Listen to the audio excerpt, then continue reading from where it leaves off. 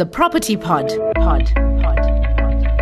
Welcome to The Property Pod with MoneyWeb. The property sector is an ever-changing sector. And in this podcast series, your host, Suren Naidu, chats to movers and shakers in the property industry.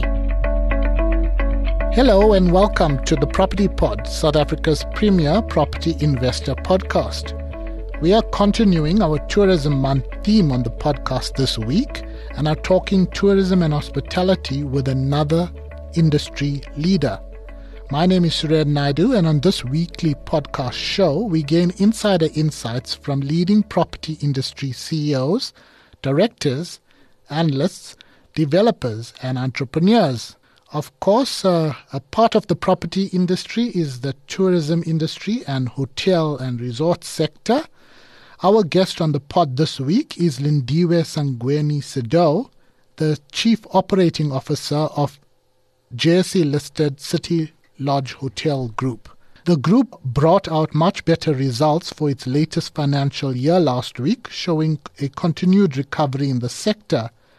We are not talking pure results with Lindiwe, but we'll get some of her insights on the tourism and hospitality sector and City Lodge's plans for the future in terms of operational excellence and growth.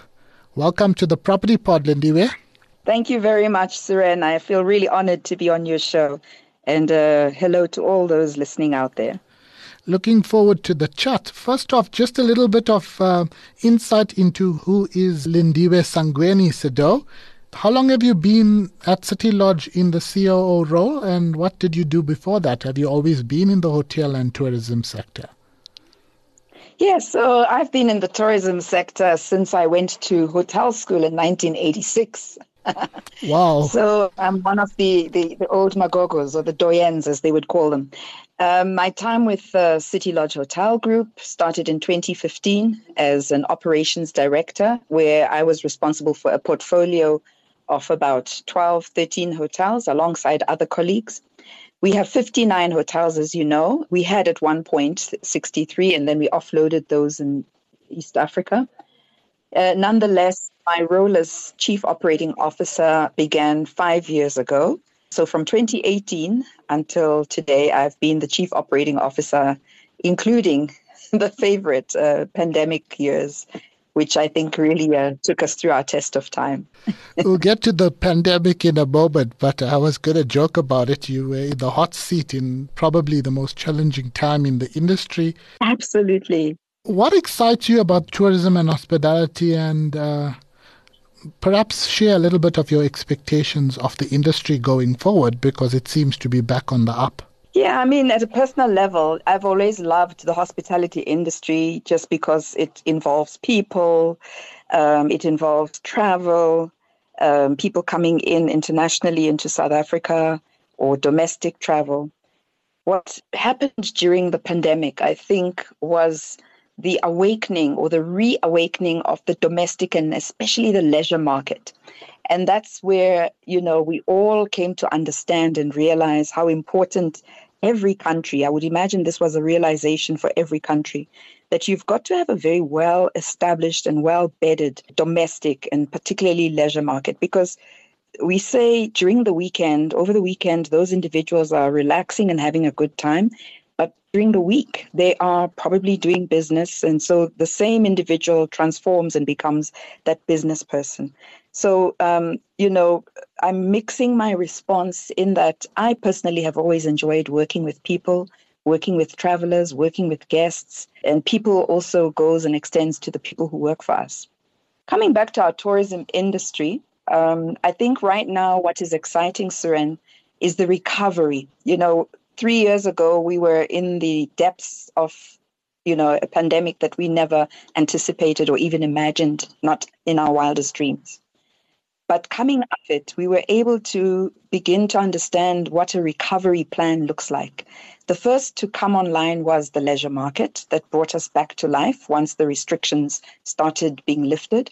It took a long time for the international market to come back because, remember, there were all those restrictions about COVID, vaccinations, etc. And so we had to really, as South Africa Incorporated, become very self-reliant and look inwards Shortly after the leisure market, of course, there were the essential travelers. There was government that started working and moving around. And before we knew it, SMMEs were back also on track, and corporates who were really more sort of a latent arrival after the pandemic, really due to the fact that they were now discovering and had discovered hybrid, work from home or from, split between working at home and the office. We saw the corporate markets come back a little bit slower. So we're now back nicely. I can say that when we look at South Africa as a whole, the statistics tell us that 4 million arrivals between January and June 2023 were recorded. And this is good news. And why do we say that? Given that last year, we had 5.8 million arrivals for the entire year. So, that in itself just demonstrates that we are now on a really great growth trajectory. I'm going to catch you off the cuff here. You talked about domestic tourism. City Lodge plays in the middle to upper market. It's, I know you deal with business travelers, but Majaji Ramawela was our guest last week, and she talked about domestic tourism growing and the importance. But you're talking 4 million arrivals now. Does the industry go back to how it operated and maybe perhaps taking the domestic tourism industry for granted and really wanting international tourists more than anything? What's your comments on that? Yeah, and I didn't listen to Matsatsi, a very good friend of mine. I would want to say we maybe underestimated the ability of the leisure market if we focused on it. And really what we did was to evaluate how we could, first of all, attract that leisure market. So remember that we have these beautiful brands from 1-star all the way to 4-star. So we're able to be attractive to different, LSMs, I would say, in out there. And so you're sort of like, there was a lot of pent up, what do we call it? You've been holed up and everyone had been indoors and COVID restrictions had given people COVID fever, as we called it. So there was this pent up demand, which was the first part that really demonstrated to us that there was a great potential. Once we were able to also demonstrate, and not just City Lodge, but I think the entire industry, that also our rate had to also be adjusted and manage the fact that there are different budgets out there. So, if you have a 1-star product, which I must tell you we call it basically brilliant. It's a brilliant road lodge, beautiful, clean room with a lovely shower. We serve breakfast, lunch, and dinner. So you're able to now take care of a whole family or a group of individuals who might want to be traveling together, all the way to your 4-star, where maybe you have your leisure client. And that also became quite interesting, Suren. So your families who had, people who are in business wanting to travel with the children who maybe are on Easter holiday, and they could combine business and pleasure at the same time. And we quickly named that pleasure, because we recognized now that there was actually a latent leisure market out there. So with some really great specials, we introduced the Waza weekend. Every Friday was this wonderful, beautiful rates you could get in any of our brands, Road Lodge, Town Lodge, City Lodge, Courtyard, and really also understand the power of the leisure market. So yes, I think we underplayed our attention. And now City Lodge doesn't really also concentrate on international so much. So that in itself became a new lesson. In our recovery plan, international market is one of our focuses. We would never have not necessarily looked at it as a significant market segment, given that our mainstay came from the domestic market as City Lodge. But we've recognized the importance of a diversified market segmentation. Thank you for that, Lindiwe. COVID, as we mentioned earlier, hit the industry arguably hardest compared to some of the other sectors. At City Lodge, I see your results. The CEO, Andrew, said the group is now trading, or not trading, but occupancy levels are now at pre-COVID levels. Can you share some insights on how the group is doing operationally, and what are some of the innovations you've implemented from an operational side to boost growth and profitability? I'll start with your last bit of the question first, because while we were sitting holed up in our offices or at our homes working and trying to get our business back, we're talking about every single hotel being closed. We called it TSOS, temporarily suspension of services. We only had a few hotels operating as repatriation hotels, or a few taking care of essential workers like security guards, etc., who were traveling around the country. So coming back out of that, I think the fact that Andrew, our CEO, has already indicated that we are now back to pre-COVID numbers. The first highlight is that if you just look at last year, we've recorded 56.1% ending June for the year, compared to 37.5% last year. So that's a significant increase. One of the key aspects also is that our revenue, which includes accommodation, food and beverage, and other services, we've closed at 1.7 billion, which is 55% up on last year. Now, that is significant, and one of the key drivers that was an innovation was the introduction of food and beverage. We realized during COVID that people didn't want to be out there foraging for food. They wanted everything under one roof. They're now in a hotel, they've sanitized, it's clean, it's comfortable, they're safe. Now, to suggest that they must go out and look for lunch and dinner was not really what they were looking for. So we quickly converted our breakfast-only offering in our road lodges and our town lodges to a fully fledged eat-in, we call it, eat-in offering. So you could have breakfast, lunch, and dinner. Just in the last year alone, Suren, we have recorded a 17% contribution of top revenue of that 1.7 billion. 17% of it was driven by food and beverage. And that demonstrated to us how when you sit down and you innovate and you think differently and you also respond to the guest, listen to the guest. Some of the things that we've done have really demonstrated it. And with food and beverage also comes incremental occupancy as well. Because remember, historically, city lodges and road lodges and town lodges were not really known for food and beverage. We were known for great breakfast, great room, great shower. And so now we are really fully fledged, 2 feet deep in food and beverage. So that, and then the other innovations, which we had started before COVID, was the rollout of our sustainability program, which includes, your boreholes, your solar panels to augment our energy, especially in light of load shedding and the challenges that we face with energy, and just even the cost of energy. So we had already started, we had 25 hotels pre-COVID, and we have a program that by the end of this financial year, we anticipate that up to 40 of our hotels will have had a full installation of solar panels.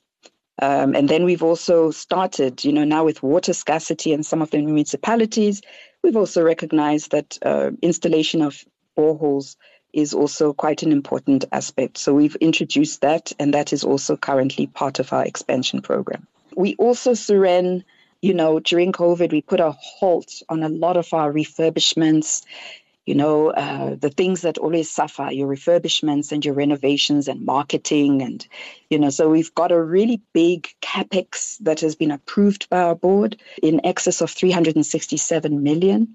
And this is going to play a big part in sort of just repositioning ourselves in terms of the investment of modernizing some of our hotels. So we have about 10 hotels that are going to get a really beautiful overhaul.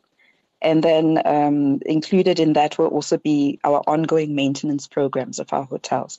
So, these are all exciting developments. City Lodge V&A, as an example, is already halfway with its renovation of 207 hotels.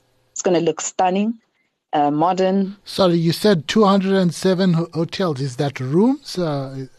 Rooms, 207 rooms at the City Lodge Hotel V&A. So that is Victoria and Albert. Thank you for that. That hotel, I've stayed there and it's good, but I'm sure it will be welcome, the renovation there, considering its prime location. I'm glad you stayed there. I'd love you to go back and see what it looks like by the end of October, November when we're done.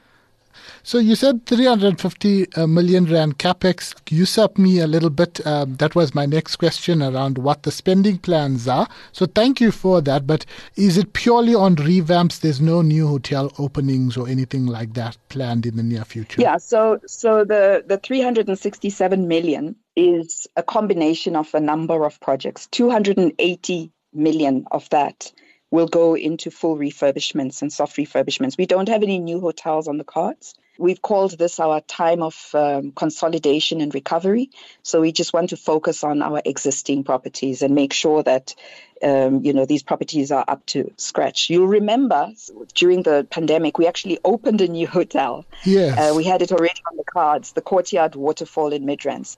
That was our newest baby, and we opened that one during the pandemic. So going forward, it's the refurbishments, and then the rest will be spent on IT capex, significant upgrades in our IT generally, and then a significant amount up to 23 million will be on sustainability and business continuity. So like I mentioned, the solar panels, the water, the boreholes, the water tanks, just bolstering that whole environment of being far much more sustainable. And again, always with the objective of giving our guests a seamless stay and a nice, seamless feeling of never anticipating whether there's going to be electricity or no electricity, or whether there's going to be Wi-Fi or no Wi-Fi. So we do our best to do that. Thanks for that, Lindiwe. Just the last question. It should actually end on a negative note, but you're talking about your proactive steps, but I have it as, what keeps you up at night? What are the biggest challenges facing the tourism industry from your perspective, would you say? Look, I think the realities which none of us can really run away from, that continue to keep us up at night, would be the load shedding. The country has seen quite a lot of impact of what load shedding can do. Fortunately, we've always had all the sort of infrastructure that's required, especially generators. But even with that, the growing costs, just generator costs in themselves, went up by nearly fourfold in terms of our spend on generator diesel. So, load shedding keeps us up at night, but we believe that, with all the, projects that we have in terms of our environmental sustainability program, we'll be able to ride that period until government is able to stabilize the environment. The other, of course, would be safety and security, which is a big conversation that the industry is having. I've just come back from the Tourism Leadership Conference, which took place last week, where all the fraternity, the entire sorority and fraternity of tourism had met. And we had, government as well as the private sector really debating what is going to be done about safety and security, and the assurances that our tourism minister gave us in terms of some of the conversations that are happening and actions of how to make tourist action areas far much more safer came up. We do have work there, but again, it doesn't stop us from doing what we do. We always make sure our own hotels are safe, and that our infrastructure gives guests that feeling of once you're in, feeling safe. And our locations are also beautiful locations. But nonetheless, we are part of the bigger tourism picture. And so we're always making sure that we use all platforms where we have a voice, like the Tourism Business Council of South Africa, which is one of our associations, really play a role in making sure our voice gets heard, especially with government. So those are some of the things, Suren, that are of a concern. But other than that, we never know. Now we've seen the pandemic. We never know what other unknowns the world will throw at us. But we hope that our business continuity programs and our ability to now understand what can happen has also sharpened us in looking at our risks and managing our risks in a far much more proactive manner. Some things you can never foresee. We can't foresee floods, and we can't foresee many of the other natural disasters that can take place. But when they do come, I think we've become resilient, and we've shown that the passion that we have to drive our businesses, especially the people on the ground. I mean, now people are just amazing. And they demonstrated the greatest courage and resilience in the times that we came. And we're now beginning to reap the benefits of that. Lindiwe, you're right. You just look at the recent earthquake in Morocco. So sad situation there, but it's impacted their tourism industry. Lindiwe, it was a pleasure having you on the Property Pod. Thanks so much for your time. That was Lindiwe Sangweni-Siddo, COO of JSE-listed City Lodge Hotel Group. Thanks for listening to the MoneyWeb Property Pod with Suren Naidoo. To listen to more episodes, go to moneyweb.co.za or the MoneyWeb app and follow MoneyWeb News for daily updates. Follow Suren on Twitter @SurenNaidu for more of his property industry content and other business stories. The Property Pod.